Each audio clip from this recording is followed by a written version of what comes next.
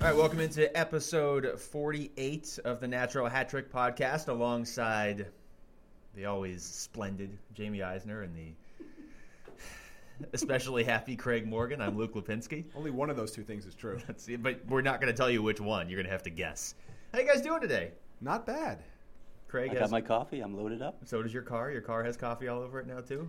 Yeah. Yeah. Hey, by the way, before we get going here, I know a number of you continue to tweet. By the way, can you hear me? Can all listeners hear me now? I'm speaking right into the mic. Here's what happened last week. My mic, not my wife. My mic. Freudian slip. My mic blew up last week. 9 minutes into the show. Didn't really blow up. The battery died, and none of us knew it. Well, it didn't sound good, so we all kind of suspected something was up, but we didn't know until we were done. What you were all hearing was me in Luke's mic. Basically, So yeah. that's why. That's how powerful my mic is. I wasn't speaking softly. No, Craig is he's a very loud And man. if Dave Vest is listening, I wasn't speaking like Michael Jackson either. And if anybody else is still listening, that's our new show open. Okay, so as is the trend. First of all, episode 48, the Jordan Martinook episode. Let's just get that out there right now. There's rumors. I'm not going to confirm anything that we may do 2 episodes next week. It's possible to celebrate the 50th Eklund episode. has that as an E4. Ooh, interesting. Okay. But Are today, Eklund references still popular? Is that a thing anymore? Or is that like hockey Twitter circa 3-4 years ago? as Craig always says, we set the tone for NHL news on this show, so now they're popular. We're going to make Eklund great again? Oh, look, now trending. Wow, look Sorry. at that. Even though people can't hear this yet because we're recording it. How amazing. We're going to do 3 more previews today. We've got a couple guests on the show. We have Adam Vingan on of the Tennessean to talk Nashville Predators. That is quietly a very good hockey team. We'll get into that with him. We have Isabelle Khurshudyan of the Washington Post on to talk about the Washington Capitals. That's not quietly a good hockey team. That's potentially a great hockey team. And we'll talk about the Edmonton Oilers. So, Or a hockey team. So a quietly good hockey team, a potentially great hockey team, and a hockey team on the show today. We're going to start, though, because we do this show usually on Wednesdays and then news breaks on Thursday. It happened again last week. Lawson Crouse goes to the Arizona Coyotes. I went back and listened to our Panthers preview with Harvey Fialkov from a couple weeks ago. We asked him about Lawson Crouse because he was their top prospect. He had a lot of great things to say about him, and now he's a Coyote. Now he's one of their top left-wing prospects. And this is what the Coyotes have been doing this offseason. It's not the only time they've done it. Obviously, they took on Pavel Datsyuk's contract as well, the $7.5 million cap hit. No salary, of course, so that they could get Jacob Chychrun in the draft. They do it again. They take on Dave Boland's $5.5 million cap hit for the next 3 seasons so they can land Lawson Crouse. A lot of discussion about the Coyotes' tactics. Is this a loophole? Is this a loophole that should be closed? Well, I caught up with NHL Deputy Commissioner Bill Daly, and he pretty much just said no. They don't have an issue with it. Sounds like something he would say. Yeah, he's actually a terrific email interview. He's very good in email. He always responds. But, you know, I know a lot of people probably have a problem with this because when you look at the Coyotes situation, you're talking about just about $18 million in cap hit. If they didn't have that on the books right now, they wouldn't even be at the salary cap floor. Now they have some more maneuvering to do. They may sign Tobias Reeder, and that might put them over anyway. So maybe some people feel this is in the spirit of what this rule is all about. Here's what Bill Daly had to say to me, direct quote.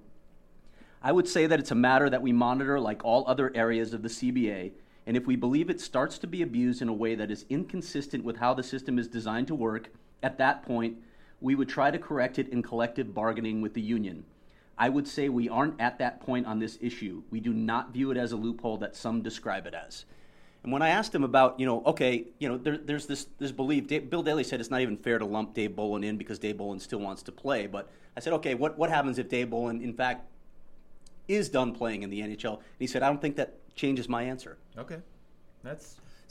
My initial reaction, and obviously we're going to get more into this, and we'll talk about the impact of Crouse on the Coyotes too, but we'll start with this because I think this is a more kind of unique situation.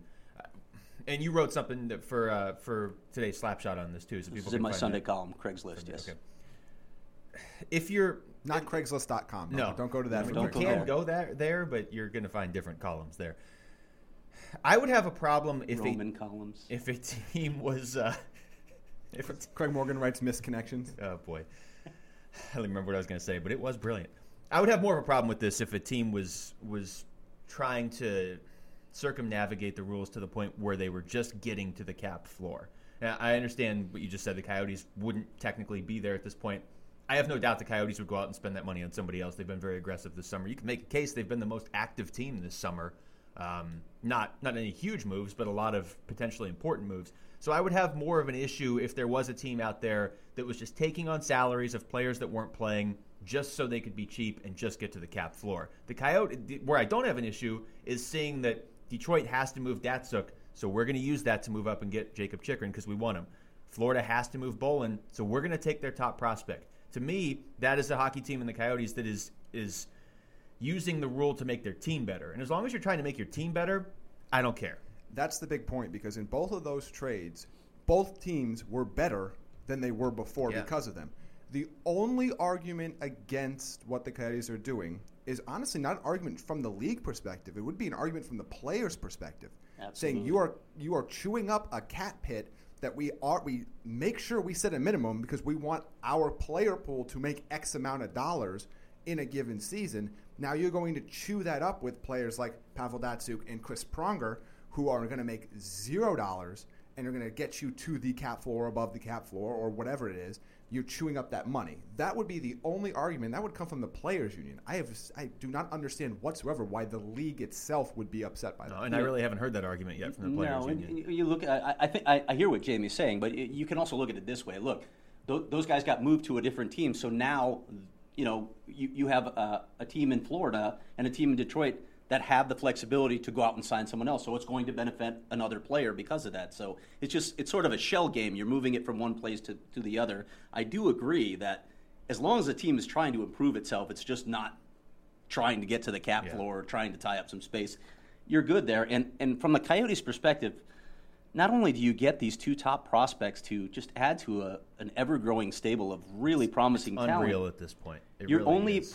When you throw in Datsuk, Bolin, and Chris Pronger, assuming Dave Bolin heads to long-term injured reserve, which I've been told he's going to, you're only paying $1.675 million next season for those three contracts on your books. So to pay that amount to acquire these two prospects, sign me up. Absolutely. It's creative and smart at this point. If they want to collectively bargain it to be against the rules in 3 or 4 years or whatever, well, then you can't do it anymore. But right now, I don't even know if I would call it a loophole. It's just the way the rules are set up. And so when you are a team that's not based in Toronto or New York, this is a creative and intelligent way to get players like this and go out and add prospects. Yes, the Coyotes have a ton of prospects. They probably don't need these prospects as much as other teams. But that's on the other teams for not being creative enough. It's a smart allocation of resources. Absolutely. Once you hit, even in theory, once you hit the cap floor, you can spend any amount from that point to the cap ceiling. So what's the difference between spending that amount to sign a third-line player or spending that amount to get another player and a prospect to your team that could help you down the line with another team that can go use that money to sign a third-line player? And obviously there's not unlimited cap space, so it's not like the Coyotes can go out and add 30 prospects by doing this. They've added the ones they can, and it seems shadier in explanation than it is in practice. But in practice, if you had to explain to somebody who didn't know, it kind of feels like, well, there's a lot going on here. But in reality, both teams got better in these deals. That's why. I feel like when there's a trade where both teams get better, the other 28 teams don't like it as much because all of a sudden 2 teams just made up ground on them. Yeah, and the other way to view this, I think a lot of Coyotes fans, casual Coyote fans, looked at this and said, well, wait, this is going to tie up their future. Well, first of all, 2 of these guys come off the books. Datsuk and Pronger come off the books next year. So you're only talking about Dave Bolin's contract. Secondly, the Coyotes have a lot of young, cost-controlled players on their roster. They're not going to be a cap team for the coming years anyway. Maybe you say, well, this prevents them from becoming one. They have too many young players that they wouldn't have enough roster spots to sign players to get to the cap anyway. So the salary cap, to be honest, is a non-issue for this team for the next few years. So this made perfect sense from that standpoint as well. Yeah, they've lined themselves up really well, not even just for this year and the next year with the expansion draft. We talked about this with the Coyotes. Like, they don't even really have that many players they would have to protect, and let alone need to protect. I mean, all the guys that they're going to want to keep from Las Vegas potentially are either first or second year guys that they don't even have to use protection on, or they've staggered their roster really well going forward. And I get closer on Lawson Crouse, they don't really have a prospect like him. I mean, who's the closest? Would it be Christian Fischer? He's about the only one I can kind of think of. This is a team. Yeah, with that kind of big body power Yeah. forward. Yeah, Brendan Perlini is a big kid, but he's a different style of game. He's not a tank. Krause is a tank. Perlini, it's about his hands, really. He's a finisher. So yeah, and John Chaika said that in the press conference after the conference call after they acquired Krause. He said, when we identified some holes in our organization, this is one area we felt we needed to shore up, and so they go out and get a player like Lawson Crouse. Again, it creates more competition in their system too. Absolutely, and I'm blanking. I couldn't find it here. The GM that said it, I believe it was the NHL GM, talked about what's the best way to hit on your draft picks, to have more draft picks. Yeah, flood them. What's the best way to hit on your prospects? Have a ton of them, and the Coyotes have given themselves a lot of lottery tickets. They're not all going to make the team. Even if they're not all going to pan out. That's not how this works. But they've got enough pieces that only if a few of them do, if a handful do, they're set.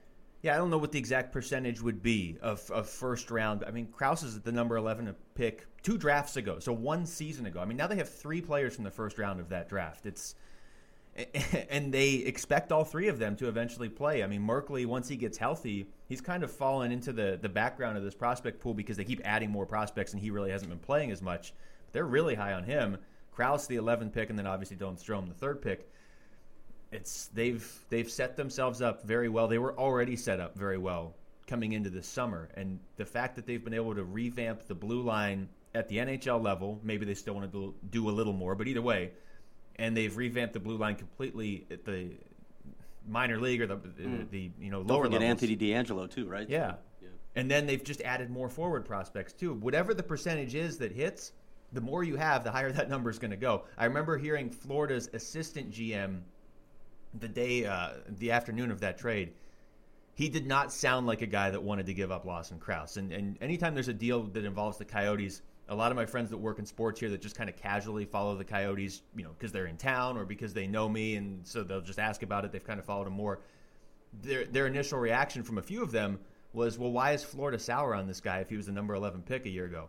Florida wasn't sour on him. No. It was the only way they could get rid of that contract. Yeah, they felt very strongly about Lawson Crouse. It's just they felt even more strongly about getting rid of Dave Boland's contract. They're obviously, when you look at their moves, they're in a go-for-it-now mode. Yeah. So this gives them a whole lot of flexibility now to make more moves, and that was more important to them than hanging on. And that's just the price you pay. Well, and they have other young forwards that are already NHL ready, already playing in the NHL that they're going to have to pay next year. And so at a certain point, you have to start freeing up money, or down the line, you're going to have to start paying Jonathan Huberdeau next year. He's an RFA. And so as much as you may love Lawson Crouse if you're the Panthers, Huberdeau's already playing. He's already a part of your team that just won the division last year and hopes to win it again this upcoming season. You need to start putting money aside for him, and it made sense for both teams. There's not a lot of deals that do that, but we've seen it now twice with the Coyotes this summer, the Red Wings deal as well. That really helped Detroit, but it really helped the Coyotes too, and it didn't hurt them at all. Absolutely. Again, if you're going to use asset management, if the Coyotes aren't going to use that cap hit for players that are going to play for them now, use it in a trade to try to get players that will help them in the future. Use all the resources at your disposal. Side note to this story is Dave Boland's future. Now, obviously the Coyotes expect him to go on long-term injured reserve. I doubt he plays this season, but there's always the possibility that Dave Boland comes to camp next season or the season after that, since he's under contract for 3 years, and says, hey, I'm ready to go. At that point, you're facing a dilemma because you've got to suddenly pay him. But here's what Dave Boland's up against, and I alluded to this in the Sunday column. I'll flesh this out a little bit more when I write about it again. But I spoke to his agent, Anton Thun, over the weekend. A lot of people know about the severed ankle tendon that he suffered back at the end of 2013. I know it just sounds ugly when you start talking about it, when he was with Toronto still. Yeah. Well, he suffered a back injury last year in Florida, and as his agent told me, the two issues are interconnected. What's going on with him right now is he can't even the ankle injury requires day-to-day care. He can't even do that rehab right now because he's got a vertebrae that's damaged in his back. It's pinching a nerve. It's literally not sending electrical signals to his ankle to get it firing. So until he finishes rehabbing his back, he can't rehab his ankle. So it's just a mess right now. His agent said there's nothing David Boland wants to do more than play in the NHL. He'd like to return to the game. Is that going to happen? He said, I don't think anybody can project that at this point. Yeah. There's no timeline on his return. You feel bad for the guy. I mean, it is, like you just said, you just outlined basically 2 different rehabs. He's got to get through one to get to the second one. And, He's had a pretty good career up to this point, too. I mean, I know that Florida was looking at that contract because he's hurt, and they $5.5 million a year. That's a terrible contract for that team.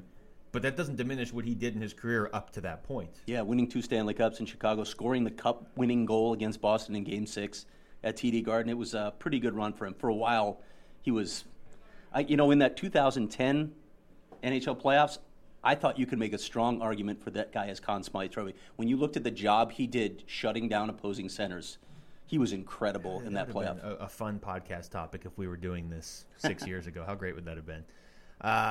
Lawson Crouse, when we talked to Harvey from the Sun Sentinel a couple weeks ago, he said that, and this is with Florida's loaded top 6 of young players that have already established themselves in the NHL, he said he expected Crouse to either sneak in on the 3rd line or play on the 4th line this year. He did expect him to play just 1 year after being drafted. Where do we see him fitting in for the Coyotes potentially this year? Could he find a roster spot? Well, I know a lot of people are speculating about Tobias Rieder's future and wondering if the two are interrelated. They could be, and as John Chaika will tell you, everybody comes to camp, and if you prove yourself, you'll have a chance. The Coyotes have some left wings under contract right now. They have Max Domi, they have Jordan Martinook, and they obviously signed McGinn as well. So you've got 3 spots locked up right there. Maybe there's a 4th spot. But I still suspect they'll re-sign Tobias Rieder. I know there's been a lot of trade talk out there, but the Coyotes aren't trading Tobias Rieder. That's not happening. So you've got him in the mix. And you've also got Brendan Perlini, who we just talked about as one of their top prospects, a first-round draft pick himself. So there's a lot of competition at that position. I think it would be pretty difficult for Crouse to make the team this year. Also, there's that conditional draft pick hanging out there that if he doesn't make the team, that becomes a 4th rounder. Or the 2018 or 2017 pick becomes a 4th rounder, not a 3rd rounder. Yeah. No, that's a good point. So, I mean, there's a lot of reasons there. And again, I think it's a 3rd. Isn't it a 3rd rounder, not a 2nd rounder? No, I think it's 4th, not 3rd, because there's 2 thirds at the moment, I believe. You can double check on that. But I mean, did you just point at me and say you can double check on that? I did. Because you're the one not talking right now. But I'm thinking of what I'm going to say next. I don't listen to you guys. I just think of when I can jump in and say something. Clearly. Now there's just now is the time for you to jump in and say something. Well, I will say this. People remember Lawson Crouse eating the worm in the Everglades, right? Because when I brought that up during the trade, everybody's like, what are you talking about? I remember it. Connor McDavid bet him, I don't know how much money, like $100 that he Killing wouldn't me. eat a worm. It's the future feature I was looking at, and now you've killed it. Well, we can just edit the entire podcast out. But, yeah, he ate the worm on the boat. He ate the worm. If there was a name for this podcast today, it would be He Ate the Worm.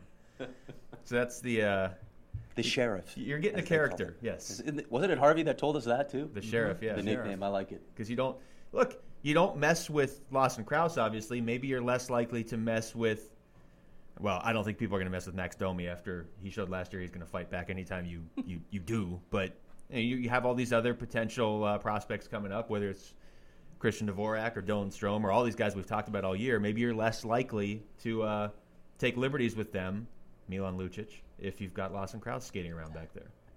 But also all those guys and their ability, especially like Dvorak and company that can play in the AHL, are going to be hindrances to him because the team knows, well, these guys couldn't come up in a month, 2 months, 3 weeks versus Crouse would have to make a decision for the season. Yeah. And that's even another good point. If he's playing with these guys down the line in the AHL or whatever, there's a lot of guys in the AHL that'll take liberties because they don't really care. It's not a player that's getting paid $5 million to have an NHL career. There's guys in the AHL that just want to make a name for themselves. So maybe they'll re-sign Joe Reklich again. All right. Do you want to talk about Rafi Torres? Is that where you're going with this? It's a natural segue from where we are right now. If you check your calendar, I believe it says 2016 on it, and Rafi Torres has been offered a PTO. Wait, mine doesn't. It still says 2014. Okay, I'll change that. Yes, Rafi Torres has been offered a PTO by the Carolina Hurricanes. Why? Correct. I think, honestly, if you want to know why, just so Jamie could randomly show up where I was on Monday night and hold his phone out and be like, look, this is real. Jamie wasn't there, and then he was. And I just appear. You want my take on why Rafi Torres is on PTO for Carolina? I've given all my time to you. You're giving? I'm just giving all my time to you. How much time do we have? I won't need more than 20 seconds. I think Rafi Torres is there to play preseason games and prevent other players from taking liberties with their young players. Because let's face it, you don't want anybody injured in the preseason, and you don't really want to play your key players in the preseason anyway. So he's there to take up ice time and protect people, and then I think he'll be gone. They don't play the Blackhawks in the preseason, do they? I haven't looked. That did not factor into my comments. Oh, okay. That would be funny, though, if they did play the Blackhawks again. Is he still the most hated hockey player in Chicago? I would think so. Think so? Yeah, he's probably pretty high on the list. Not number one. I'd okay. have to think about that. That could be a Lapinski list, which there you go. you The probably most- didn't come with today, right? I absolutely did. I'm putting together my own list, so Okay. get ready for it at the end. Okay. They do not, by the way. That's a shame. Yeah, look that up, Jamie. Las Vegas. Do they have a team name yet? Possibly. It sounds like they've narrowed it down to like 20 choices.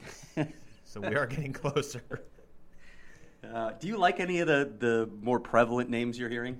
What are the 3 real names? Because I found a list online that was 40 names that aren't real names. Yeah, none of them were close. Desert Knights, Sand Knights, No, really? I don't like I the don't Desert like Knights. Sand Knights, Sand no. Knights at all. Sand Knights is an awful name. How about the I don't Las... even know why. I don't know what it does to me, but it just doesn't work. Yeah, Sand It Knights. doesn't sound intimidating. There are It's a no sand knights in the knight. sand, first of all. Well, Yeah. I mean, a different kind of knight, of course. But Yeah, see the list I knights have don't roam the sand. says the Las Vegas Eagles that aren't bald but are also knights that live in the desert. I don't think that's Sounds like a real Monty team. Python line there. Although I would like to see that written on the front of the jersey and then around the back of the jersey, especially if they Just sign an like acronym. Vladimir Nemesnikov and put his name on there too. It's just going to be the Knights, isn't it? I mean, that's what we're working towards here. I feel like there's going to be a something Knights to this. Yeah, knights will be in it somehow.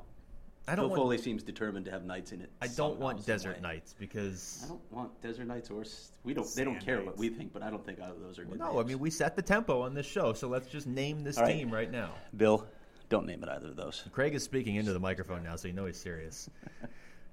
Yeah, I'll go with the Knights. Just the Knights. If he wants the Knights, then what's the problem? I mean, he very clearly that's what he So I wants. think they like a lot of other names that they're told they Copyright can't issues, use. things like that. I think Yeah. Copyright issues. You always know. come in here with those. All right. Do we have anything else? it's not a before we- problem. If they were in China, it wouldn't be a problem, but it's a problem here. But then transportation would be an issue. Yeah, but they would be competing with that KHL team, so That's true.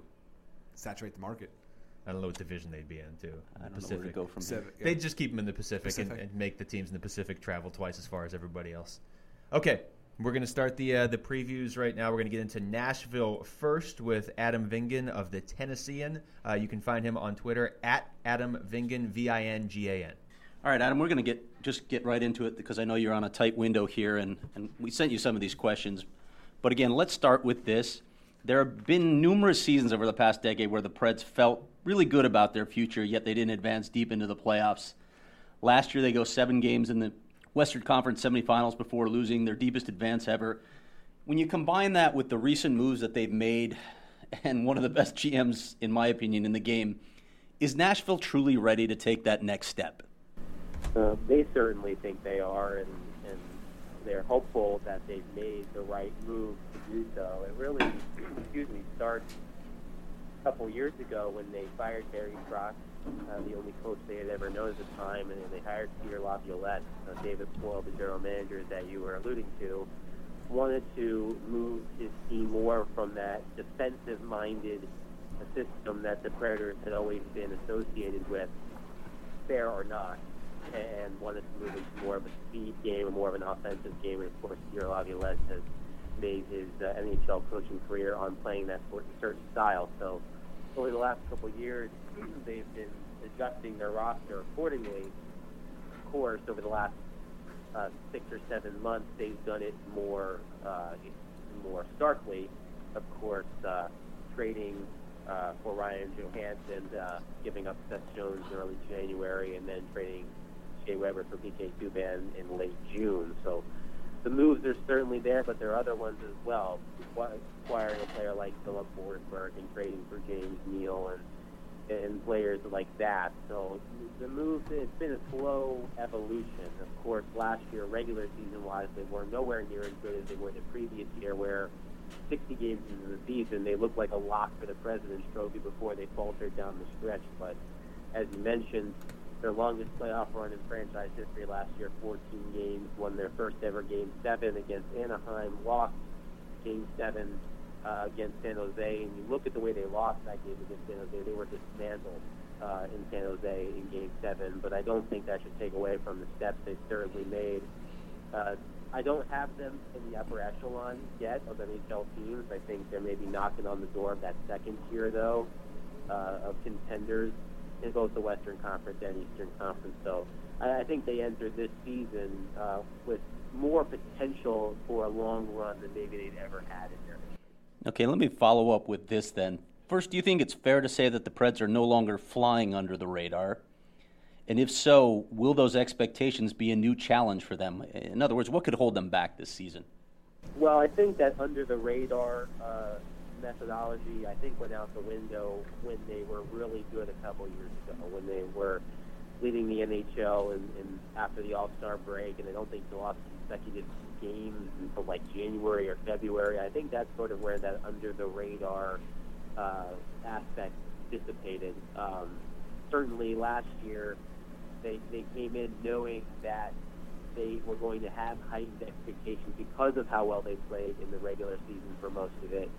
And at the beginning of the season, it looked like they certainly were going to live up to those expectations. They won 7 of their first 9 games. They were on top of the Western Conference early, and then in the middle of the season, they just fell apart. They were one of the worst teams in the NHL over the middle part of the season, probably between maybe games 20 and 40. They were quite bad, but their second half was one of the best in the NHL. They had a franchise record 14-game point streak that certainly put them in position to make the playoffs. So there was a point leading into the All-Star break where you were wondering whether or not this was going to be a playoff team. They won 4 games in a row entering the All-Star break, which was here in Nashville, and they picked it back up shortly after the All-Star break ended in mid-February. To answer your second question, I think the thing that may hold them back this year is a position that historically has been very good for them, and that's goaltending. And for all the improvements they've made over the last several months, of course, you've got a budding star in Philip Forsberg, you've got a premier showman in PK Subban, while also forgetting you also have Roman Josi already on the roster. Arena last year was terrible. Overall, I think while he certainly had his moments, particularly I look at games 6 and 7 of their first round series against Anaheim, he was impenetrable. But through most of the season, he was just wildly inconsistent. I mean, he had a save percentage of .908, and I think the league average was .915. He had a goals against average of about 2.5.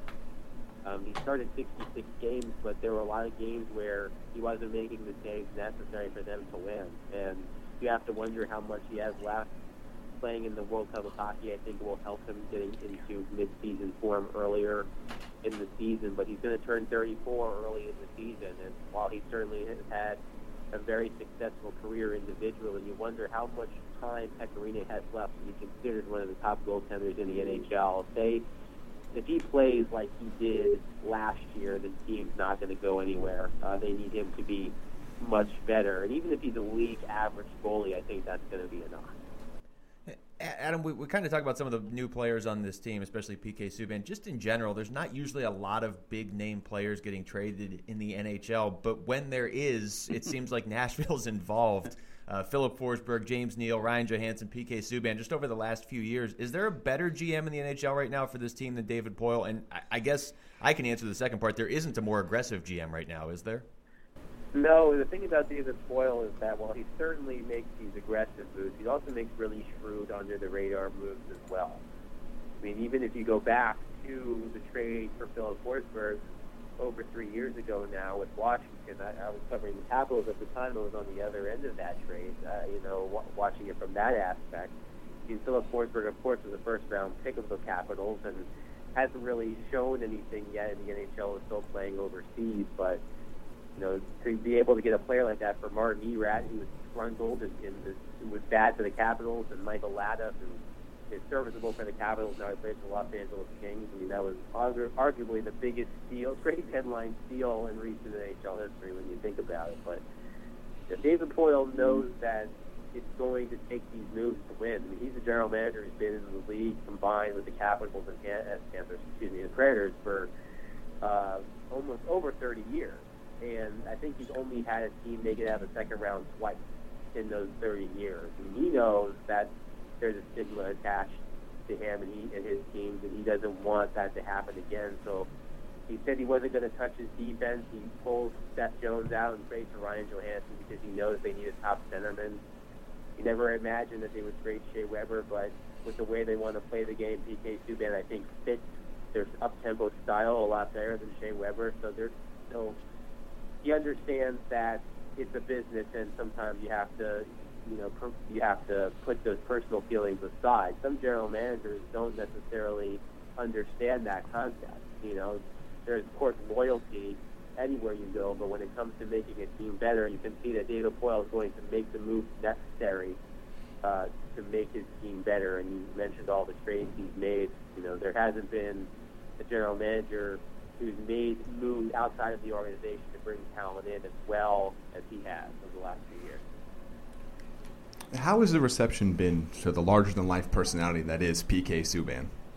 No, it's been great. I mean, I'm sure you saw the video in July when he first got here, got off the plane, went right to 50s on Broadway, did some Johnny Cash on stage. I mean, he's the perfect player, I think, for Nashville as a city, not just the team and how he fits into the team, but the city. And that doesn't take anything away from Montreal, which is one of the continent's most fantastic cities. But Nashville just has this vibrancy that I think is unmatched in a lot of places. And then PK Subban certainly fits into that. From the few times he's been here since the trade, he certainly embraced it, and the fans seem to really enjoy him. And losing Shea Weber was tough for a lot of people in this region, simply because a lot of people learned to love the game of hockey because of Shea Weber. And he's certainly the greatest homegrown product they've ever had. But when you get a player like PK Subban, who's younger and flashier, and put him on the team in this city that certainly respects the flashier elements of entertainment, I think it's a perfect fit. And, of course, he's got to put it on the ice, which I think he will, because he's shown he can. But in terms of generating interest in the Predators, not only in Nashville, but from outside of Nashville, I think there are going to be more eyes on the Predators, not just when we talk about them being a good team, but because of PK. I think there are going to be more eyes on them this year than they've ever had. You touched on this already, but how does this blue line look different, play differently with PK Subban as its anchor? Well, certainly you look at the way he likes to play the game. Even the day of the trade back in June, I remember asking Peter Laviolette. Of course, both Shea Weber and PK Subban are referred to on the surface level as offensive defensemen, but how do they go about playing the game that's different from each other? And Shea Weber, of course, we know he's got a great slap shot. He's a powerful man. He's not afraid to mix it up in the corners and in the so-called dirty areas. But PK Subban is in constant motion. He can bring the puck all the way up the ice, never stops moving his feet. He can lead a rush. And you've got guys on this team already that can do that. Of course, with all the talk about PK Subban, he's a great defenseman. You could argue he may not even be the best defenseman on his team. I mean, Roman Josi has been spectacular these past few seasons, and quite frankly has carried his pair with Shea Weber over the last few years. You can see it in Norris Trophy voting over the last couple of years, just how highly people are starting to think of Roman Josi. But when you put those two together, and they could be on a pair, they could be split up. You've got Ryan Ellis, who's also a great puck mover. You've got Matthias Ekholm, who's a great all-around defenseman. And you go out and you sign two veteran puck movers in Yannick Weber and Matt Carl. I mean, the defense is moving towards speed. I mean, we saw with the Penguins in the Stanley Cup and winning the championship that teams value that speed. Now you've got 6 guys on your defense who can move the puck and skate and contribute offensively. I mean, that's what Peter Laviolette wants. I think any team that has championship aspirations needs to have a mobile defense, and I think the Predators certainly do. I would challenge anybody to find a top 4 in the NHL that's better than Nashville. I mean, I've certainly thought about it over the last couple months. I can't think of one. And it'll be very intriguing to see how those 4 of those players are paired and how they do on the ice together. Yeah, it's tough to argue against that. And, in today's NHL, it's essentially gospel that you don't win the cup without a franchise center and an elite D-man. You guys probably have 2 elite D-men and a pretty solid defense core behind them as well. In your mind, are they set on the blue line and up the middle in that regard? I think they are set on the blue line. And they've got 2 guys as well, Peter Granberg and Anthony Capetto, who will push for playing time on that third pair. I think having Ryan Johansson as number 1 center entering camp is great. They need a young guy with his skill set right from the start. I think on the wings, they're set. Of course, we've got Phil Forsberg and James Neal, who are the Predators' first pair of 30-goal scorers in a decade. They've got Craig Smith, who consistently puts in 20 goals. You've got Colin Wilson, who can be maddening in his inconsistency, but has 18 points in his last 20 playoff games. So if he can put that kind of production together, it certainly helps. And then you've got younger contributors like Victor Arvidsson, who scored a big goal in the playoffs. And you've got Kelly Yarncroke, who signed a contract extension this summer. The question I have is the same question I had entering camp last year. Now it's not 1 and 2 centers, now it's 2 and 3. But you've got two 36-year-olds, Mike Fisher and Mike Ribeiro, entering your second and third line. So, I certainly see value in Mike Fisher. He had a great postseason, 5 goals, if I recall correctly. Obviously scored probably the biggest goal in franchise history in that triple overtime game against San Jose in the second round in Game 4. But Mike Ribeiro is the question mark for me. He had 50 points last year, which is solid for a guy his age, and you expect those numbers from him. But he was scratched in 2 games in the playoffs in the second round, and David Poyle said after the season that he would have to have, quote, the summer of his life, that quote, in order to retain his top 6 spot. But I don't think he's going to be up there anymore. He may. He's going to have to earn it. I don't think that veteran status is going to give him any favors. So I don't think they're going to make any other moves. I think they're happy with that top 3 in some capacity.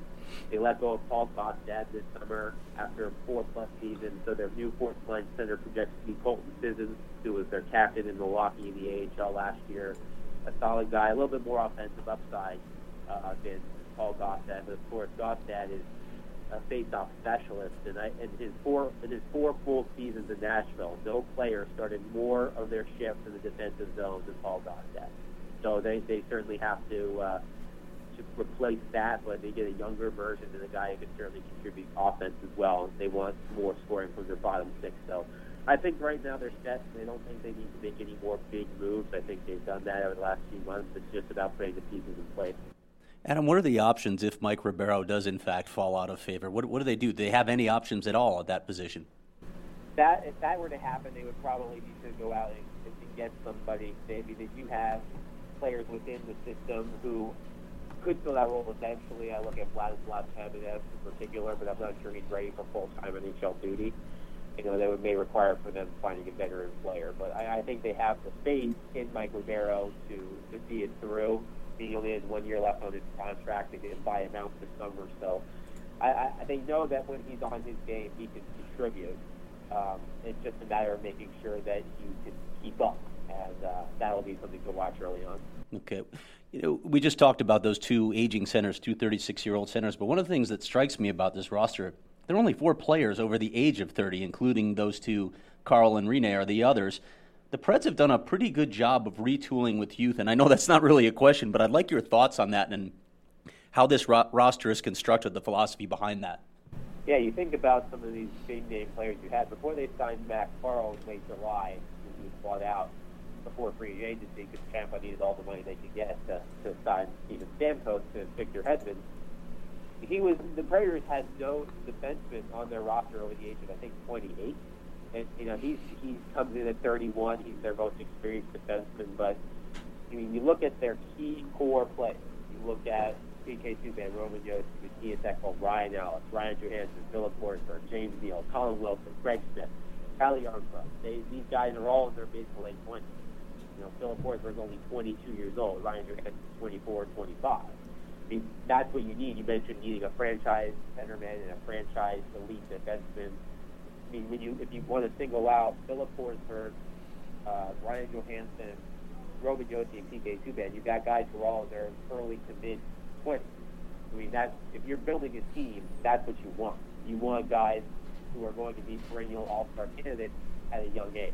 So they're certainly set up. Of course, they need those contributions from those older players, particularly Mike Fisher and Pekka Rinne, but they're certainly moving away from the old guard. They've got a lot of young, very good talent, and under really good contracts as well, long-term contracts that are cost-effective. So, they're built to compete for the next several years.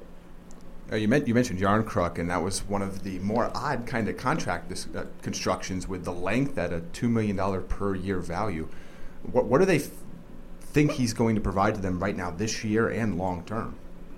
Well, I'll be interested to see if he does have a long-term future here, because when I look at that contract, GeneralManager.com had an interesting statistic, if I remember it correctly. There are roughly 150 contracts currently in the NHL that are at least 6 years in length, and his annual average value of $2 million is the lowest cap hit of those 150 contracts. of 6 years or more. That contract screams to be expansion draft. I mean, because if you're Las Vegas, you get a guy who had 30 points last year, who had a career year, played top line minutes with Ryan Johansson's James deal, which led to those 30 points. It's versatile to play at center, both wings, all up and down the lineup. You get it for 5 more years at $2 million a year. I mean, you take that. I mean, I will be surprised if Callie Yarncroc is on this team at this time next year. But if he has an even better year, scores 40, 45 points, it may be hard to hold him, not to protect him. But he is sort of their utility player. He's a guy that can bounce around the lineup. If they want more scoring in their bottom six, he can go down and play third line. If they want a guy top line left wing, he can do that too. So he certainly has that value there. But when I saw that contract, the first thing I thought to myself was, I can't imagine there's a way that he doesn't get scooped up by Las Vegas next June. Adam, last one here for you. Kevin Fiala, number 11 overall pick in 2014. Is this the year he finally sticks at the NHL level? Or if it's not him, is there another prospect we should be keeping an eye on? I think he's the one that people should keep an eye on. Last year was rough for him at the start. I mean, he trained all summer in Nashville last summer to make the roster. He gets cut in training camp. He goes down to the AHL, has a bad attitude, gets suspended for a couple games for flicking off the Lake Erie bench in one game. Isn't scoring. I think he had more.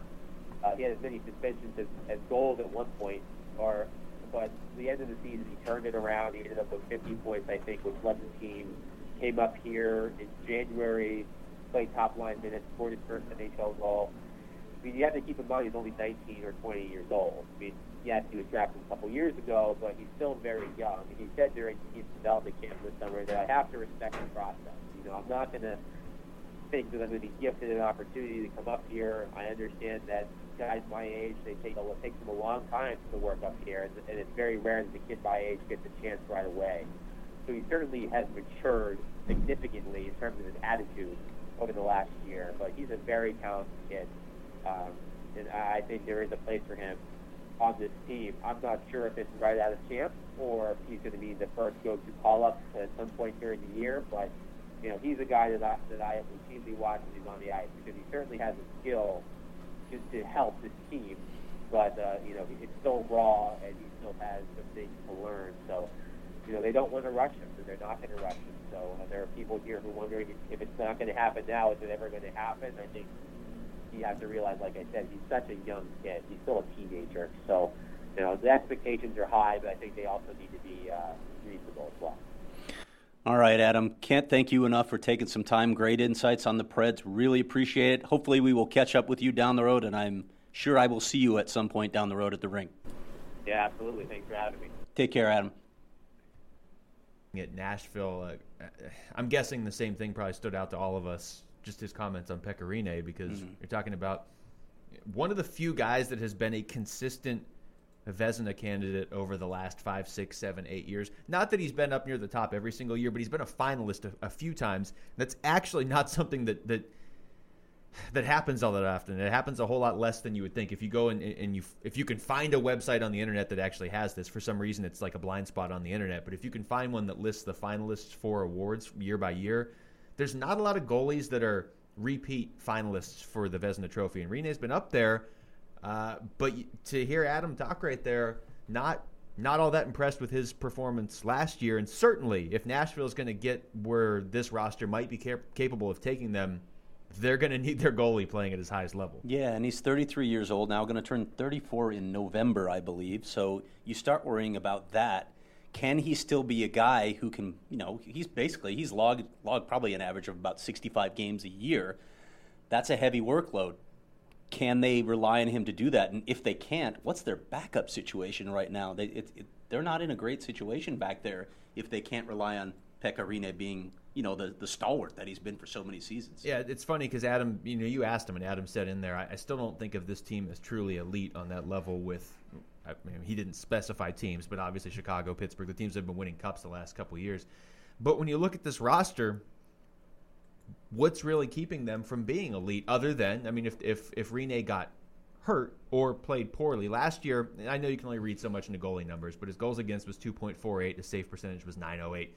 The year before, his goals against average was 2.18, and that's a lot closer to what we are used to seeing from him, and that was over 64 games. So I don't see him every day, obviously, like Adam does, but my thought when I look at the Predators is that Rinne will be fine as long as he stays on the ice. But when you're counting on somebody to play 65 games in net, there is inherent risk there. Yeah, and as Craig points to all the time, we talk about depth down the middle at center, and that came up in the conversation of do they have the centers that can compete with the elite teams, not only in the Western Conference but in the league. Part of building from the center out is also the goaltending position, and that's a huge question mark. And it's not like Nashville's defensive core is poor. Yeah, and that's great. Yeah. Okay, but let's say Pekka Rinne gets back to close to what he's been for much of his career, what we've seen from him, what we expected from him. When they had better success when they were out here playing the Coyotes in 2012 in the playoffs, he was considered one of the best in the game. What do they lack on this team other than that? As Adam said, you'd be hard pressed to find a better blue line than what Nashville has right now. To me, again, I like some of their wings. I like how they look on the edges. Does Ryan Johansson need to take another step forward to get to that elite status? And do you have faith in two 36-year-old centers behind him in Mike Fisher and Mike Ribeiro? But I think by the very nature of that question, we're already putting them in that group of, if you're asking questions of, is Ryan Johansson quite good enough? Or is their third-line center quite good enough? To me, then they are on the short list of teams that are contending for a cup. So those are legitimate questions, but not when you're talking about, hey, can this team make the playoffs? Those are, can this team win the Western Conference? And look, if we all had to pick our team that's coming out of the West right now, and I guess we basically did that last week. You did. Well, you I took did. Chicago. I did, and I'm pretty confident in it if I had to pick. I don't think any of us is going to say Nashville right now, but it wouldn't shock me if this team came out of the West. No, not at all. When we're nitpicking like that, as we've said many times, every team, if you go through every team in the West, really every team in the NHL, I mean, there are a couple teams in the East that probably are more complete than anybody in the West right now. But if you go through every team in the West, they've all got flaws right now. Chicago has huge depth issues up front. So if we're just nitpicking, saying, well, Pekka Rinne can get back, and I'm not so confident or sold on their second-line center, this might be a team that's in the conversation. Maybe they're getting undersold a little bit here. I think they're one of the 4 best teams in the conference.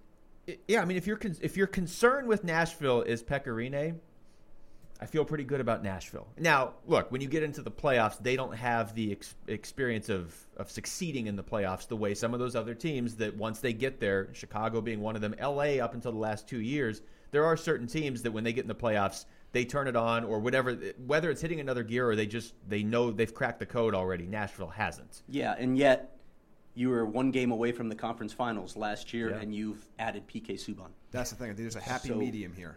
They're not the young team that's just getting there for the first time and trying to experience this all on the fly, but they're also not Chicago, where they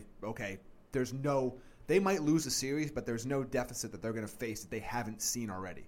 It's interesting to me when people talk about potential teams that could fall out of the top 8 in the Western Conference, or if they're just talking about the Central Division, you're trying to make the case for Winnipeg sneaking in, or whatever it is, who's going to drop out. And so the general consensus seems to be, well, the top 3 will be Chicago, St. Louis, and Dallas in some order. I don't think Nashville's a wild card team. I think they're Nashville's going to finish second in that division. Yeah, I wouldn't shock me if they won that division in the regular season. Who's winning that division? Dallas? Dallas. Yeah, I think the same. I sort of expect Chicago to be third. I would not be surprised at all if St. Louis dropped quite a bit. They lost a lot. We keep hearing that Kevin Shattenkirk's still on the market. I would expect him to be moved at some point. They've taken a lot of hits. I don't know about St. Louis anymore. I don't think that's a playoff team right now. Really? No, because I think they're going to struggle, and then they're going to sell. I think they are. It's very fair to say they're the only team in that top of the Central Division that's taken a step back. I mean, Minnesota hasn't taken a step back really either. I still think of St. Louis as a playoff team, but it wouldn't shock me if they were the second wild card. People just have them penciled in as first or second in that division. Look at Nashville.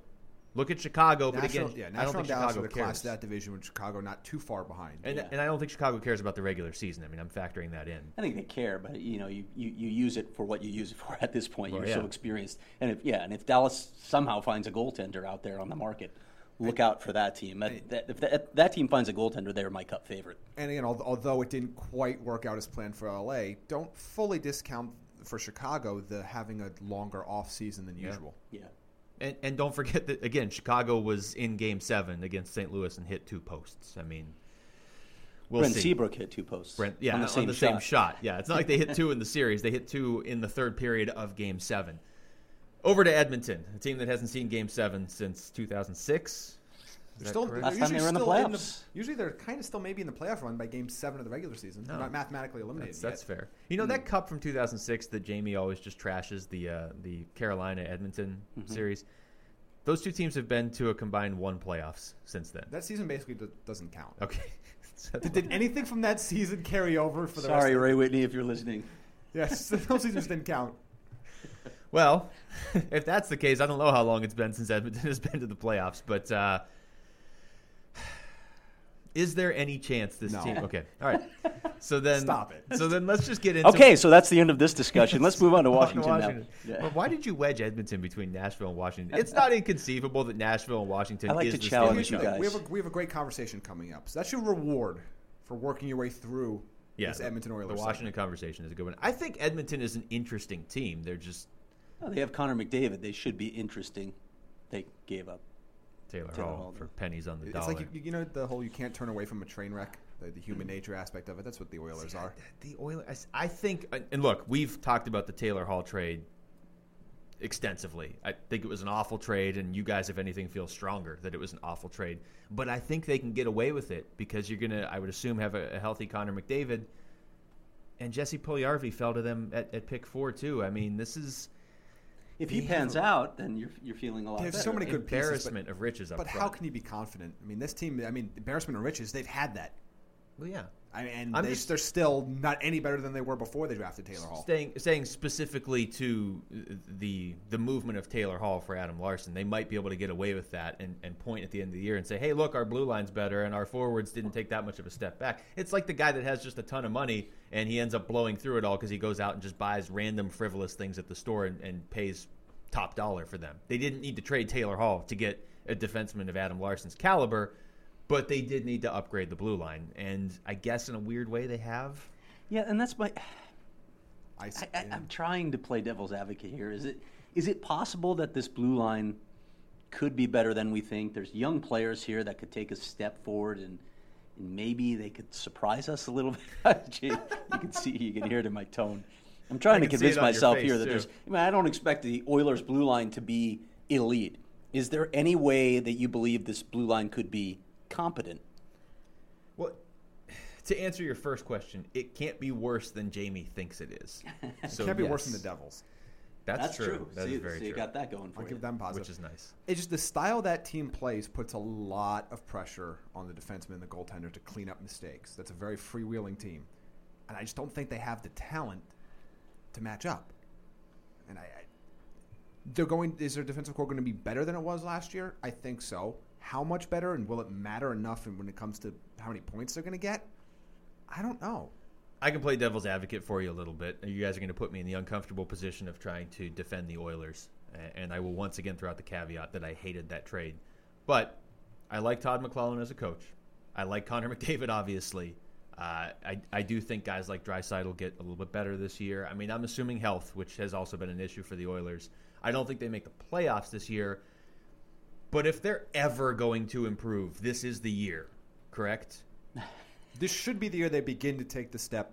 For the millionth time, they should begin to take the steps toward. If the podcast had existed last year, we would have said the same thing last year, and probably the year before as well. Though I mean, now Connor McDavid's a generational talent, so yes, I guess I would say he's coming off his rookie season. So, yeah, as he progresses, you would expect this team to progress.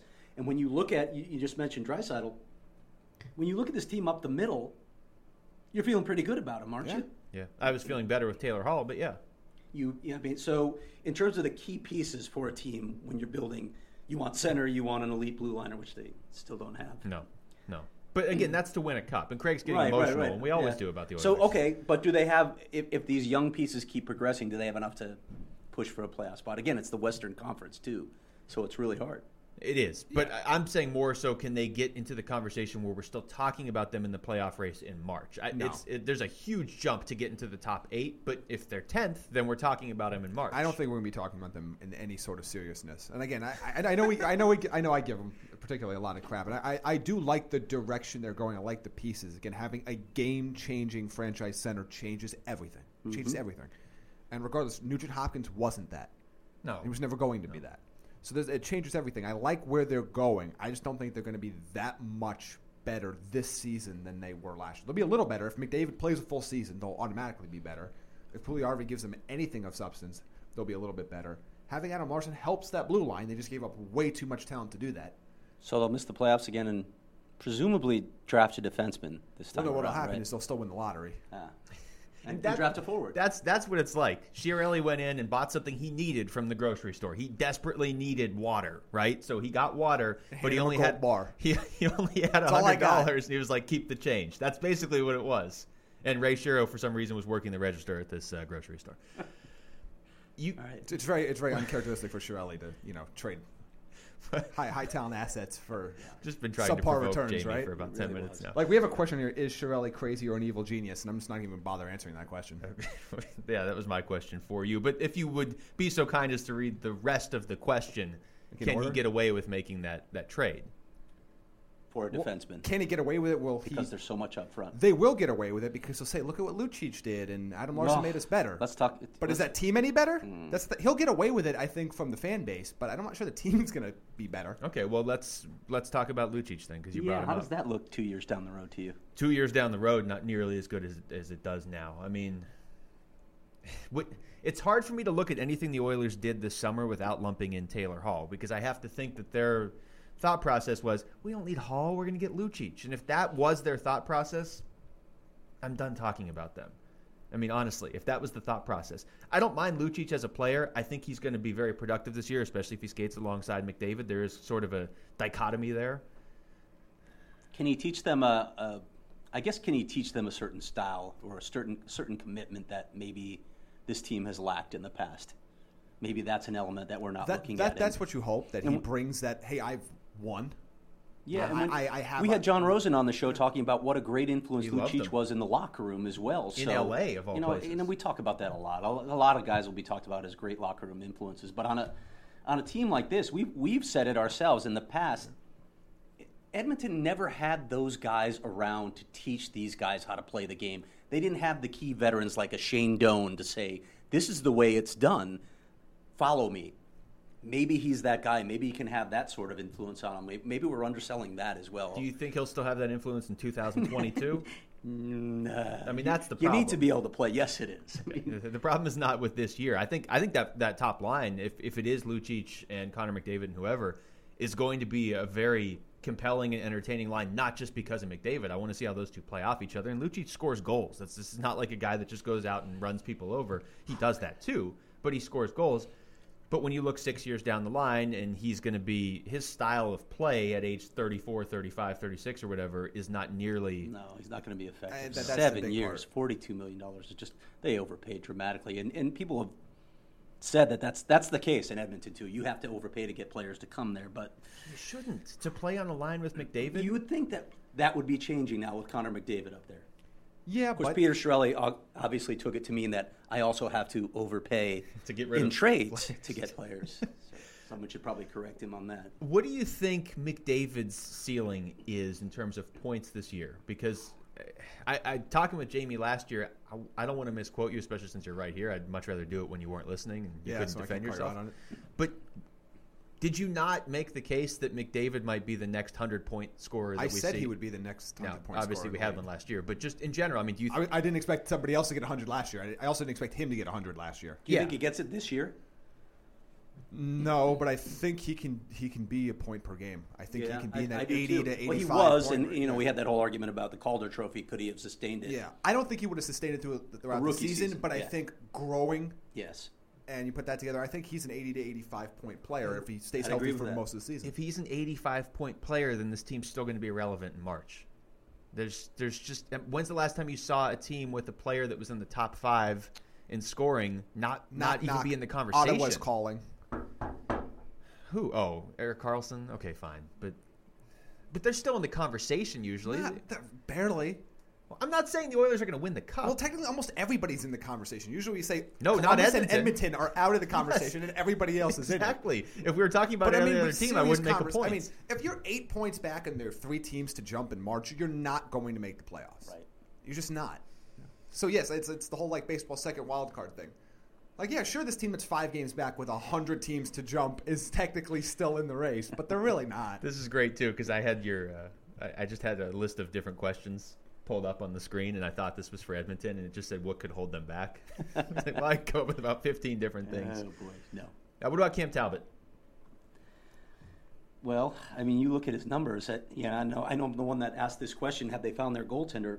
When you look at the stats, and the fact that he's facing so much work, and that's probably a concern going forward if that doesn't change. Yeah. But 31.1 shots per game, which tied for fourth worst in the league, Edmonton. He's got a career .924 save percentage. They might have found their goalie here. I was very impressed by him last year because I think you would make the case when he originally went over there. It's tough to differentiate between what his talent level is and the style the Rangers tend to play to suppress shots. I mean, you're going to have a higher save percentage typically when you're playing for the Rangers than you are for Edmonton. But the fact that he put up last year on a team that really did not try to help him very much. It was the complete opposite of the Rangers. That's pretty good. Now, you still want to worry about that workload because at some point that's going to catch up to him, whether it's injuries or just law of averages. If you allow so many shots, even if you have a good save percentage, more are going to go in than normal. But I need to see it again another year. But they very well might have found their answer there for now. Yeah, .917 save percentage on that team that's pretty darn good. I thought it was certainly worth a second look based on, like Jamie just said, it's not like he was drafted and came up through the Oilers system and then stepped in last year, faced a lot of shots, and was just kind of on his game or whatever for a nice run. He was coming from a team that blocked everything in front of him, and then last year, instantly he's on a team that almost just seems to turn and say, hey, here's our goalie, shoot at him and see what he can do. And I thought he held up fairly well, about as well as you could ask for an unproven commodity. Yeah, and I mean, Rob Volman has a quality start percentage to use for goaltenders, and Talbot's last year in New York had him at about 50%, and he finished 7th in the Vezina voting that year. In Edmonton, it was 49.1%, so very, very close with, again, facing a lot more shots in general, probably more higher quality shots given what that blue line looked like. I don't think there's anything negative I could say about Cam Talbot's last year, and if he does it again, then I think there's no reason for us to doubt him other than if somehow he gets hurt. And we're talking about another building block for the Edmonton Oilers. I'm getting verklempt. You can hear it in my voice. No, I've never heard you like this, other than when we talk about the Oilers. This is my last thing on the Oilers because I know you guys don't like talking about them, but they don't have a captain. Is Connor McDavid? Do you leave that captaincy vacant for a year? Is Connor McDavid already ready at this ridiculously young age? Is that too much pressure to put on him when you kind of just want him to go out there and be himself maybe for a full year first? I think that'd be way too much pressure. But we're not in that locker room. I don't know who may be the silent leaders in that locker room. Who is the vocal leader? Do you put on a new guy like Lucic? Do you put on somebody that's been in that locker room for a little bit longer? What if you just put it on Yakupov and see what happens? I think they still hate Yakupov. Okay, well, he's still there. So. Yeah. But by the way, tough to answer. What happens with him moving forward? Well, I mean, he played well with McDavid, but I don't think he's going to get a ton of time with McDavid again this year. No, and he's an RFA next year, so I do think that he's probably tradable. He's, honestly, he's the sort of player I may have traded for a second pairing defenseman if I could do it. Interesting thought. And I take a chance on Yakupov if I'm a team. Oh yeah, I think getting him away from Edmonton. I mean, when he's played with a talented center, he has shown flashes. He's still only 22. Still, yeah, so again, it was a weak top of the class. Where he was at, where everybody even knew in the span of all the Oilers' number one picks, which I guess you can get confused nowadays. They knew that he was clearly the least raw talented of that group. Yes. But there's still a lot of talent there. I think getting him away from Edmonton would really help his game. And I think contract-wise, you'll still get him relatively cheap because he hasn't had an opportunity, or maybe he just hasn't cashed in on the opportunity to prove himself yet at the NHL level. I hope he stays in the league, in the NHL. Oh, yeah. I hope he doesn't just go to the KHL. I hope, because you never know. With that kind of talent level, the money. Yeah, that's fair. You worry about a team overseas throwing a lot of money at him if an NHL team goes, man. You're right. As a just a hockey fan, I would like to see what he does on a different NHL team. Just because I don't think we definitely haven't seen the best of Nail Yakupov yet, and I think it's still there. He's a middle six guy that can be there for years. I think with it could even be a second line role depending on the center you play him with. You guys got anything else on the Oilers, or can we move on to the Washington Capitals? All right, so we're going to go to the Capitals. We're going to talk to Isabelle Khurshudyan of the Washington Post. Her Twitter handle is IKHURSHUDYAN. Good stuff on there, and I have high expectations. As I noted in our email exchange, we always compare notes, I think, beat writers, when we take our summer trips. And as I said to you, I think you win summer with your trip. So why don't you tell us a little bit about where you went this summer? Yeah, I did. I went to Bali for 10 days. It was beautiful. Did a lot of scuba diving. And probably my craziest experience was with like wildlife on land, though. A monkey attacked my mom in like a forest we were at. Oh my God. So I'll have that story forever. The look on her face was pretty priceless. So yeah, it was a lot of fun. I haven't seen any beat writers who top me yet, so I think I'm taking the victory. Minimal damage from the monkey, I hope? Yeah, she was fine. She just like freaked out. She was holding a banana and wanted it. So that's basically it. All right, I take it you did not get an invitation to Alex Ovechkin's wedding? No, you know what? I saw Barry Trotz around like their practice facility probably like a week before that. And there had been some like Russian tabloid speculation that Ovi had gotten married. So I saw Trotz and I was like, hey, do you know if Ovi got married? He was like, no, he hasn't like returned my phone calls yet. But he said like if he ever got married, like I'd be invited. So I took that to like assume like maybe he didn't. And then I guess like Ovi got back to him and said he did, and then like shortly after that like announced it. So I guess like not very many people were invited at all, so I'm not taking it too personally. Look forward to further details on that when he returns to the U.S. Let's start with the eternal question about the Capitals. If I counted this right, and my math is never sketchy at best. Yeah, you can never rely on it. 41 seasons, 26 playoff berths, 2 conference final berths, 1 Stanley Cup final berth, no cups, haven't been past the second round since 1998. What's holding the Caps back? Yeah, I mean, I think before maybe it was that they didn't really have the right pieces around like Ovechkin, Backstrom, and then sometimes it was that they didn't, play defense. They were like a really just offense team under Boudreau. Now I think they sort of are a much more complete team, and you look at what held them back last year. I think it was just secondary scoring.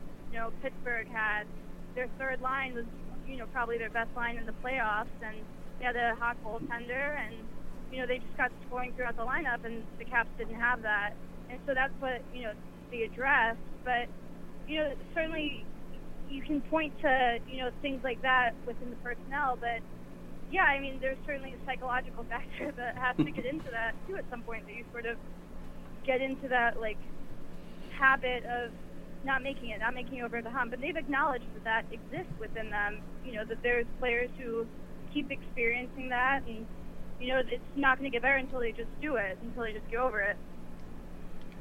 Isabelle, kind of building on that, we're dealing with that with the football team here in Arizona. I mean, the Capitals don't have anything to prove until the playoffs. So how do you avoid a letdown for the first 82 games of this season?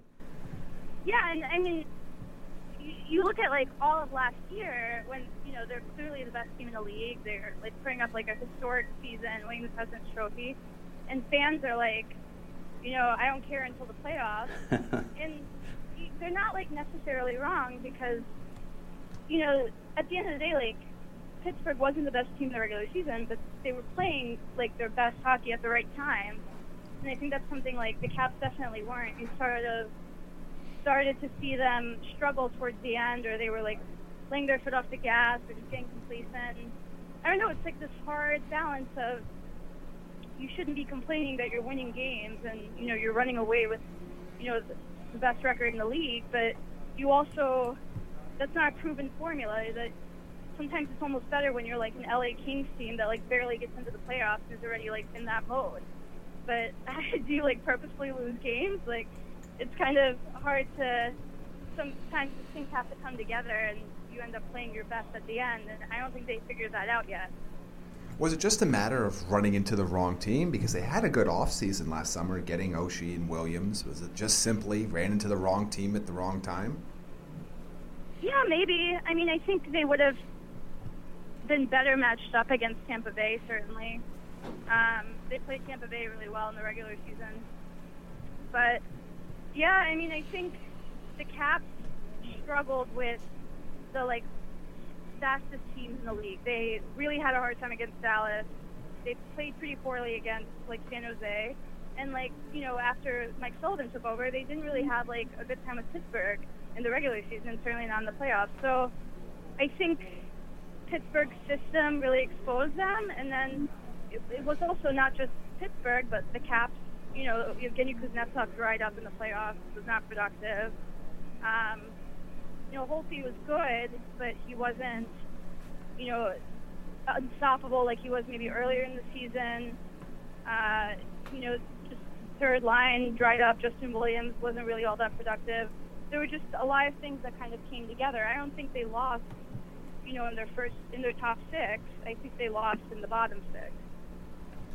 Isabelle, just kind of continuing that point too, then I guess, for Washington to get where they want to go, they're probably going to have to go through Pittsburgh. And of course, the stat is they're 1-8 against them all time in the playoffs. Most of these players have only been there for one or two of those series, obviously. But is there any element to that mentally just between the two franchises? And then B, do they match up better now going forward? Have they maybe found an answer for that speed? Yeah, I think if you ask the Caps, they'll say it wasn't necessarily that, if you do a race on the ice between Pittsburgh players and Washington players, maybe Pittsburgh's not all that much faster. It was just the way their system was designed that they play faster, that they get pucks out really fast and that sort of thing. And I think the Caps are going to try to maybe tweak their system a little bit to do some of that, to be better prepared against those speed teams, because it was definitely a weakness last year. But I think the biggest thing that they addressed was getting Lars Eller and even Brett Connolly to a lesser extent to kind of try and spread out the offense more throughout the lineup, that they're not so heavy in the top six, because that's what you saw Pittsburgh do with, putting a Connor Sheary on their top line. So I think that's where they're sort of trying to match up against them better. But at the end of the day, I think the Caps believe that they're close. They don't think they really got obliterated in that series. And they didn't. I think 3 of the losses were overtime losses, and where 3 games went to overtime, the Caps lost 2 of them, and the goal differential was 1 goal in the end. So it wasn't that much of a difference, and maybe they believe that if Evgeny Kuznetsov isn't just running out of gas when the postseason comes around, or if Brooks Orpik doesn't get suspended for 3 games, maybe things go differently. Although this doesn't really apply to their superstar players, a good chunk of quality players are pending free agents after this season, RFAs, UFAs. Does that make a heightened sense of urgency for them to win this year, even more so than just the fact that they couldn't quite get it done last year? Yeah, the general manager, Brian McClellan, has said that, he said before last season that it was a 2-year window, that they knew going in that basically most of the group was going to come back this season. So they were going to go for it last year, and then they were going to go for it this year. And that's not to say they're not going to go for it, the year after this one, but the personnel is going to be slightly different. Guys like Ocean Williams are probably going to move on because they're going to have to pay Evgeny Kuznetsov, Andrei Burakovsky, Carl Eisner is going to be a UFA. So, the core, the group is just going to change because they're going to have to pay those young stars a lot of money, and deservedly so. But I think they do kind of feel this urgency. You also have to think Ovi's turning 31, this month, and Backstrom's starting to get older, and they're running out of time too. That defense isn't exactly a bunch of young talent. Those guys, the older they get, the slower they get. There is an urgency for a lot of reasons, but definitely the contract situation is one of them. Isabelle, we want to get into this season in just a moment, maybe a couple of the additions and thoughts on how this roster is constructed. But before we do that, what's the latest with restricted free agent Dmitry Orlov, and what's your sense of how this plays out? Yeah, I think he's going to be back. It's taken a while, and I think people were sort of surprised by that because everybody assumed that Marcus Johansson's contract would be the difficult one, and Orlov's would sort of be the domino to fall right after that. But they don't have that much cap room left. They have $3.45 million. You have to leave yourself some room for roster flexibility. You can't just give all of that to Orlov and be done with it. And he made $2.25 last year in salary with a cap hit of 2. So if you're thinking you probably have to max out at 2.6, it's not that much of a raise. And then he didn't elect for arbitration, so there's no determined end in sight. And then there's also, maybe his agents using the leverage of, a possible KHL move as, a leverage there. I don't think he's going to the KHL. even like Sergei Fedorov with, CSK has said repeatedly he wants to play in the NHL. We would love to have him, but he wants to stay in the NHL. I think they're going to get it done, and I expect it to be like 1 or 2 years, just because they're not going to be able to give him that much more money than what he made last year. But that's potentially another contract they're going to have to deal with next year, and they're also going to have to make some decisions with expansion draft and which defenseman they protect, and he's going to be one of the guys who factors into that as well. How do they feel about the blue line? Because obviously there's a lot of star power on this team. It's all up front and maybe a little bit net too with Braden Holtby, but that's still a pretty solid defense core, isn't it? Yeah, I think they think really highly of it. I think what we saw with Pittsburgh is that you don't have to have the greatest third pair to win a cup. I mean, I think going into the season, Pittsburgh's blue line was looked at as pretty average.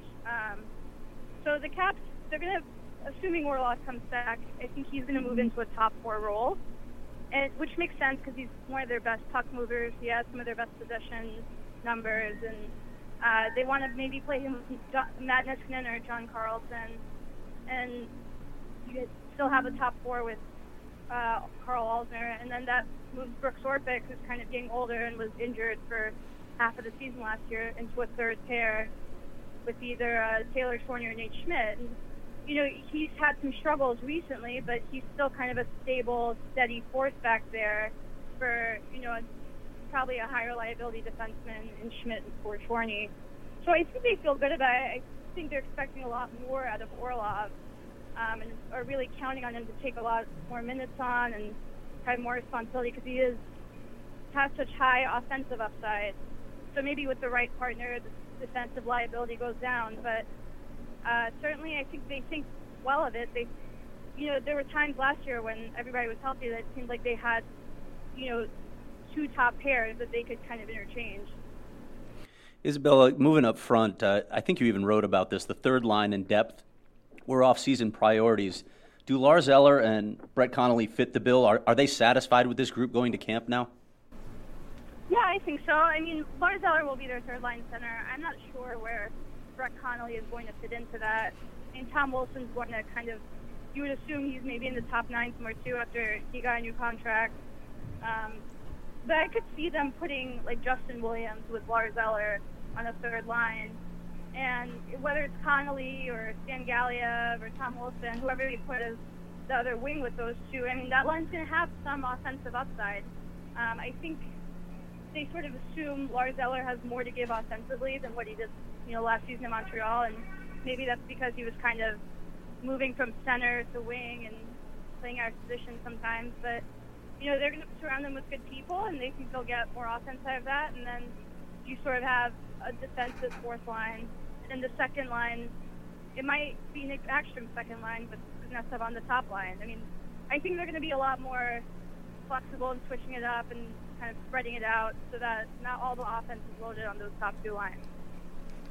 And other than those two, there weren't many changes made to this roster. Is that seen as a positive considering the year they just came out of?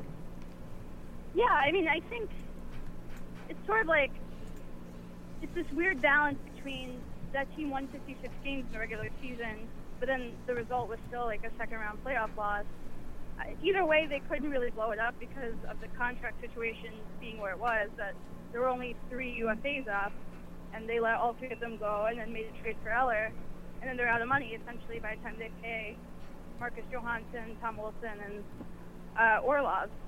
So there wasn't really room for that much change either way, but, I mean, I don't see the need to, blow up a team that was so consistently successful. You sort of have to have some faith that, some things will change, you'll make some tweaks, you'll make the subtle improvement. But that team was good. I don't think anybody could argue that. I mean, it just didn't work out. It's hard to win in the playoffs either way. Isabelle, you mentioned Ovechkin earlier, turning 31 this month. Anytime I think of the Capitals not getting a cup yet, I always think of Ovechkin because, he just put in 50 goals again last year. He's obviously got plenty of good hockey in front of him, great hockey, really. How much does this weigh on him specifically? And I guess a second part to that, how big is the World Cup of hockey to him? Because it just feels like we're ready to see Alex Ovechkin win something. He's one of the greatest players I've ever seen. Yeah, I mean, I remember in the locker room after the game, he was, wiping away tears. And I think, there were times during the season where he was, sort of hesitant to say it, but, he would say, finally towards the end, he would be like, this is the best team I've been on. And I think he'll be able to say the same thing next year, too. But it's sort of like, if they don't get it done these 2 years, then the whole, group changes again. Maybe he doesn't have as good of a right wing as Oshie next time, or it feels like he's going to get further away rather than closer almost. But yeah, I think, he's always taken a lot of pride in being Russian and representing his country. He takes it super seriously and does a lot of things that are kind of in keeping with the culture as far as celebrating certain holidays or traditions, so that you'll kind of see him, wear certain T-shirts. So I think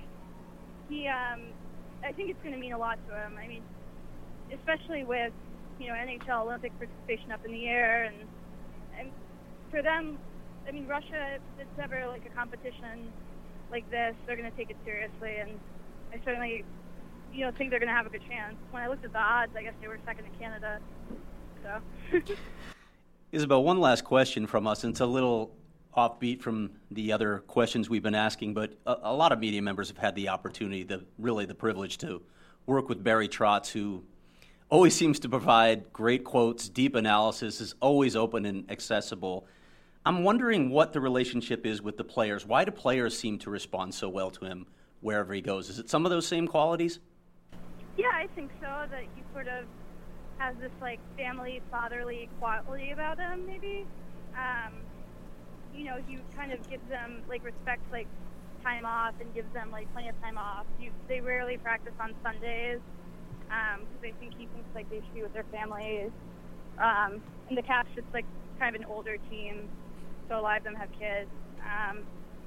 And I just think he's good about, maybe if he's sitting you or something, he's going to be the one to go over there and have a conversation with you and tell you why.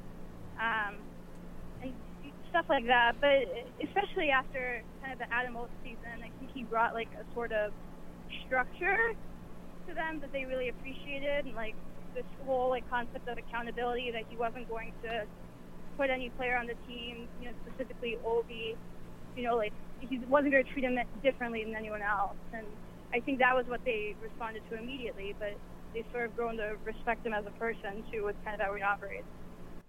Isabelle, great stuff. Thanks for the time. Enjoy the season. All right. Thanks for having me, guys. Thanks, Isabelle. Great insights.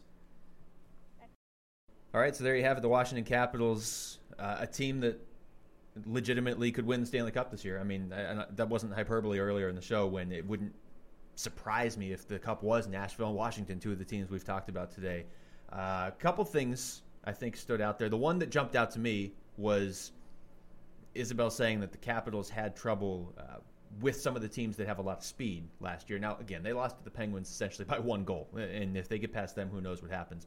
But I guess to a certain extent, the next thing that would have happened is they would have played Tampa. That's another fast team. So how do the Capitals rectify that going forward? Because the clubs they're going to have to get through might be playing to their weakness.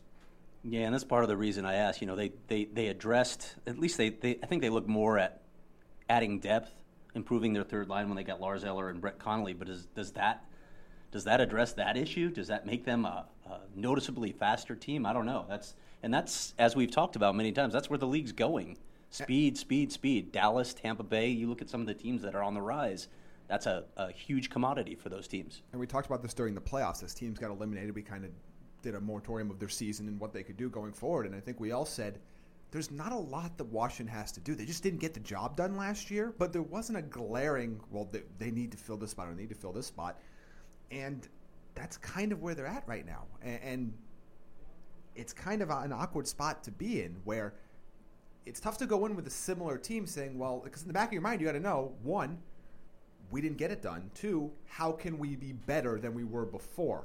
It's just like a natural tendency to think, well, if we couldn't get it done before with all this talent, what happens now when really the team is mostly, aside from some depth players, you the have same. to be so hesitant not to blow it up, not to make great changes to a team that sustained incredible success over an 82-game season. Well, and I thought they showed great patience in not making changes this summer. I wouldn't have. And I think we all said this on the show, actually. They were close last year. They were very close. Yeah. And you have to show a little bit of patience in professional sports. But I do think there is something to, and I made kind of a light reference to it when we were talking to Isabelle. Arizona Cardinals here in town, they get to the NFC Championship last year, and now all anybody's thinking about is can they win? Can Carson Palmer win in the playoffs? Well, you got to wait 16 weeks to get there. Well, the Capitals got to get through 82 games to get there. You can't tell me there's not going to be a few letdowns over the course of the season because it is the same team, and they know that's a Stanley Cup caliber team. And if you're looking for something they can change, do they try and change their style of play? Because Isabelle brought this up. It's not like the Penguins are faster skaters necessarily. It's just the way they play. Yeah, and it's kind of tough to make those adjustments. Mm-hmm. You're talking about getting the pucks out of the zone and the blue line, and as we've beaten this point home.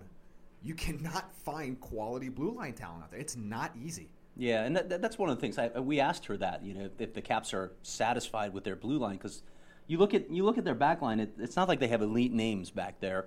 And if you looked at the Caps' possession numbers last year, I know we talked about it quite a bit. They were they were in the upper half of the league, but they were not elite. So does that concern you moving forward? And is that the area where you need to address it? It might be. I think I don't think you need to add more forwards. I think, especially now with Eller and Connolly. I think you have your pieces there. Holtby's Holtby. If he gets hurt, you're in a bad spot regardless.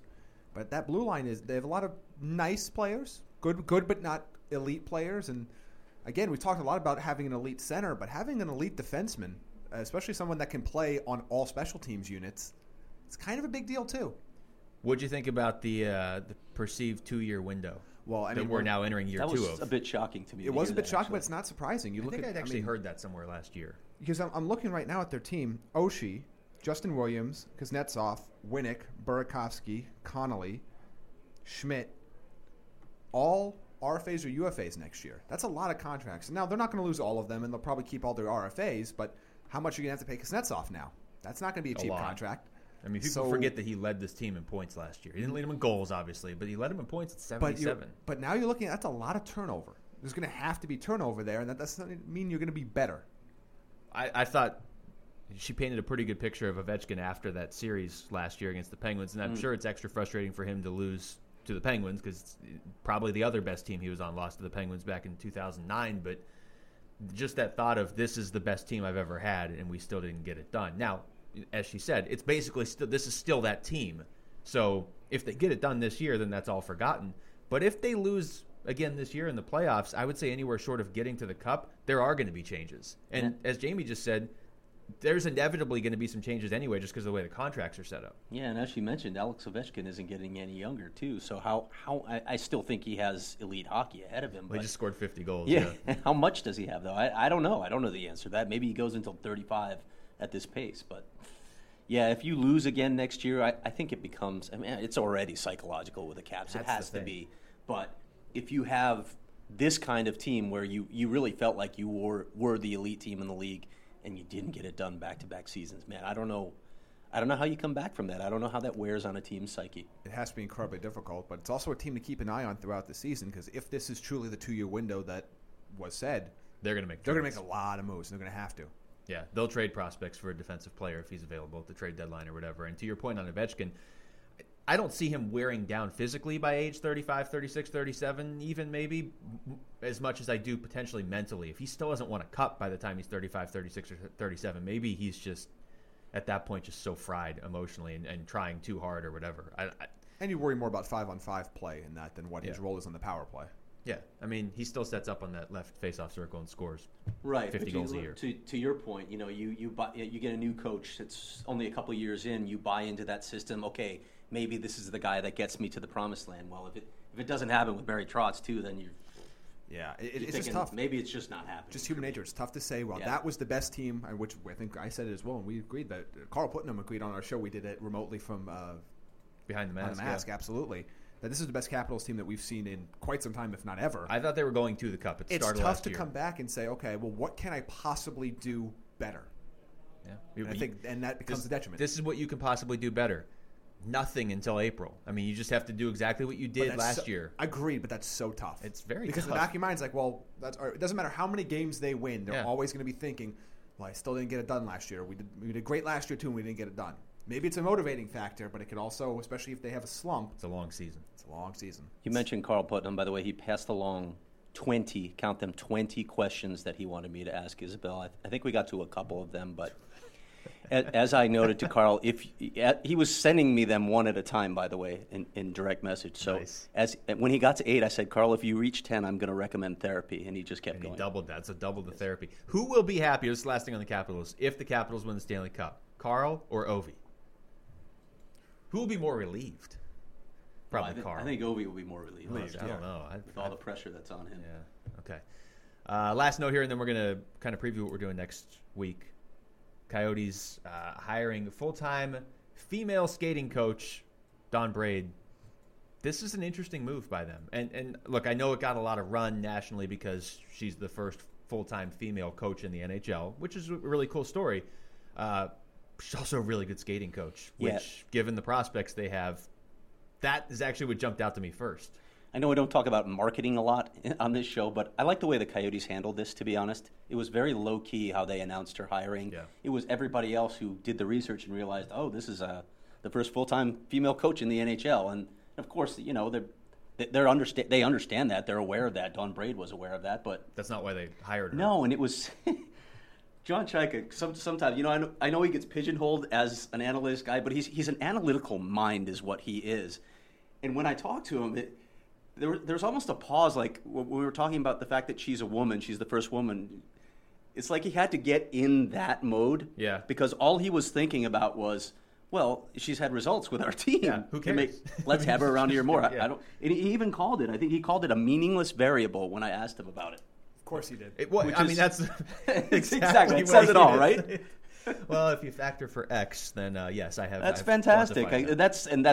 We're not there in professional sports by any stretch. I outlined some of these things talking about you and I, and all three of us know what women face, both athletes and women reporters face in this business. Yes. It's they get critiques on their looks as much as their performance in the job, which is ridiculous. Which makes no sense. It's insulting. But it's refreshing to hear, and I think it was kind of obvious, like you said, the way the Coyotes didn't market this as, hey, it's the first full-time female coach. Everybody else did. It's refreshing to hear the Coyotes thought was, she's getting results with our players. She makes us better. That's a nice little bonus. And that's the important part, because they always say that if it's true charity, you should do because you want to do good, not because you want to get the PR press out of it. And that's when you know you're truly doing something good. And that's what they did here. They said this person is qualified for this position. We're not doing it to say, oh, hey, look at us. Look, we're so revolutionary. No, they did it because the person was qualified and let everybody else kind of make the story around them, which is what makes it special. And it was interesting talking to her as well, because she'll tell you, I've never really felt that sort of, the degrading element of it that a lot of women face in this business. She said maybe it's because of my client base. She's been working with players for a very long time. She's estimated she's worked with more than 100 NHL players. Some of them high profile. Everybody's heard the John Tavares stories. She worked with James Neal. She's worked with a bunch of Coyotes. But then you get into, you talk to the players and you ask them what it is. And Connor Murphy had this unbelievably detailed analysis of what she did for his skating. You're like, okay, as Connor says, when you can see and feel the results after you work with a coach, you want to come back for more. And he's obviously seen that impact that Dawn Braid has had on his skating game. It's so funny to me how often just the simple element of skating kind of gets overlooked when you're talking about prospects. It's the most important part of hockey. Like, I get that you don't have to be the fastest skater in the world to be effective, even at the NHL level, but you still got to be able to skate at the very highest, most elite level. There might be other NHLers that are faster than you, but you've got to be a great skater. And yes, if there's a coach with this sort of track record that improves pretty much everybody's skating on some level, how many prospects have looked like can't miss prospects coming out of junior because they got the results there because they could get by with their hands or whatever, that just fade away at the NHL level? Luke Shen, the perfect example for the Coyotes. They're looking at him as the poster boy for what she can do. If she can improve his skating, which has been the knock on him all along, maybe all of a sudden he becomes that top prospect that you thought, or something closer to it at least. Yeah. I think it's a great hire. And we didn't even get really into the reasons of why it's just a great hire philosophically either, but just for what it does for the team. Yeah, and they just keep beefing up their support staff. I mean, this is part of what this ownership group is doing for this team in the new hockey operations department. They're leaving no stone unturned. They're making sure they take care of every possible detail. And when you get And you get a world-class player like that. They're still going to let her work with Calgary, by the way. She's going to be there like 7 to 10 days a month because they understand she's in demand. They're cool with that, which is really great to hear as well. But she thinks on a different level, and I thought this is one of her more interesting quotes when she talked about, a lot of coaches will tell you, I don't lump everybody in the same mold. And that makes sense. You need to look at a player's individual abilities.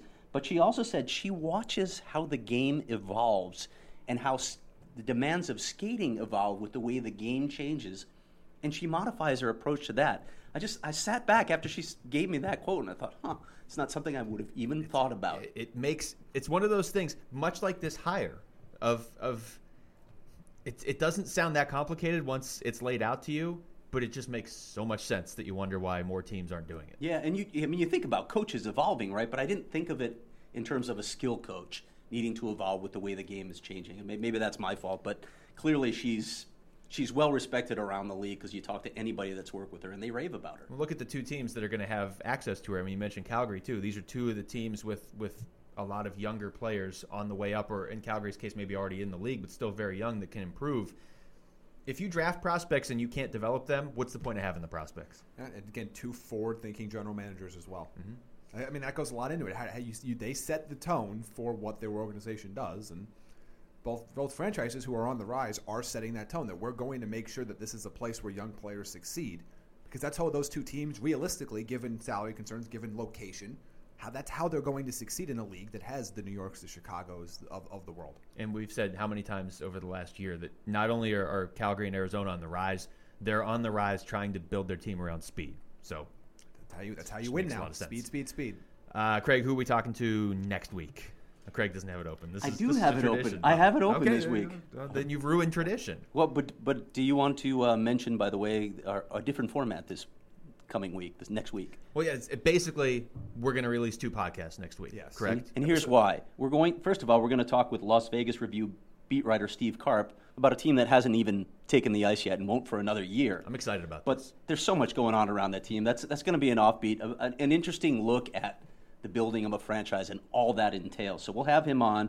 We're also going to talk about the New York Rangers, but I know a lot of our listeners pay attention to the local teams, so we're going to talk Coyotes next week as well. And we're lucky enough that we're going to have Arizona Republic beat writer Sarah McClellan on with us, maybe in studio if I can talk Sarah into coming down here. We'll see how that goes. So we're going to separate out those 2 podcasts. Is that correct? Yeah, we're going to do 49. This is just going to be the normal podcast. 49 and a half will be the episode 50. It's a monumental number. 50. Yes, it's what anniversary is that? Episode, though. The golden episode? I don't know. We can't call it the Antoine Vermette episode, though. We're calling it whatever we want to call it. It's episode 50. So I like the golden episode. Episode 50 will just be all Coyotes, basically. I mean, it's going to be a Coyotes preview. All Coyotes podcast, like extended preview. We know we're going to talk for a long time on that, so we're just separating it right now. So there you go. Jamie, how can people listen to the show that they just listened to? Yes, well, yeah. If you want to listen, subscribe to us on iTunes. Look for Natural Hat Trick. We'll also find us on Google Play, also Natural Hat Trick there. Todays SlapShot.com, we post it there, but it's probably a little bit more convenient for you just to get it downloaded directly to your phone. Subscribe, rate us, give us comments. Compliments, please. We're very fragile. And our Twitter handle? The Natty Hattie, and that is at the Natty Hattie. Yes. Yeah, that's the Luke Lapinski name. I think we went over that how Natural Hat Trick is being used by somebody that hasn't used it in like 12 years. It's not being used. It's just taken, so we can't have it. We should find that guy. Yeah, that's true. Just follow us at the Natty Hattie. We'll tweet our podcast out there from Today's SlapShot. Hope you probably could hear Craig this week, so that means I've done my job. An exciting turn of events. All right, for Craig Morgan and Jamie Eisner, I'm Luke Lapinski. Thanks for listening to the Natural Hat Trick Podcast.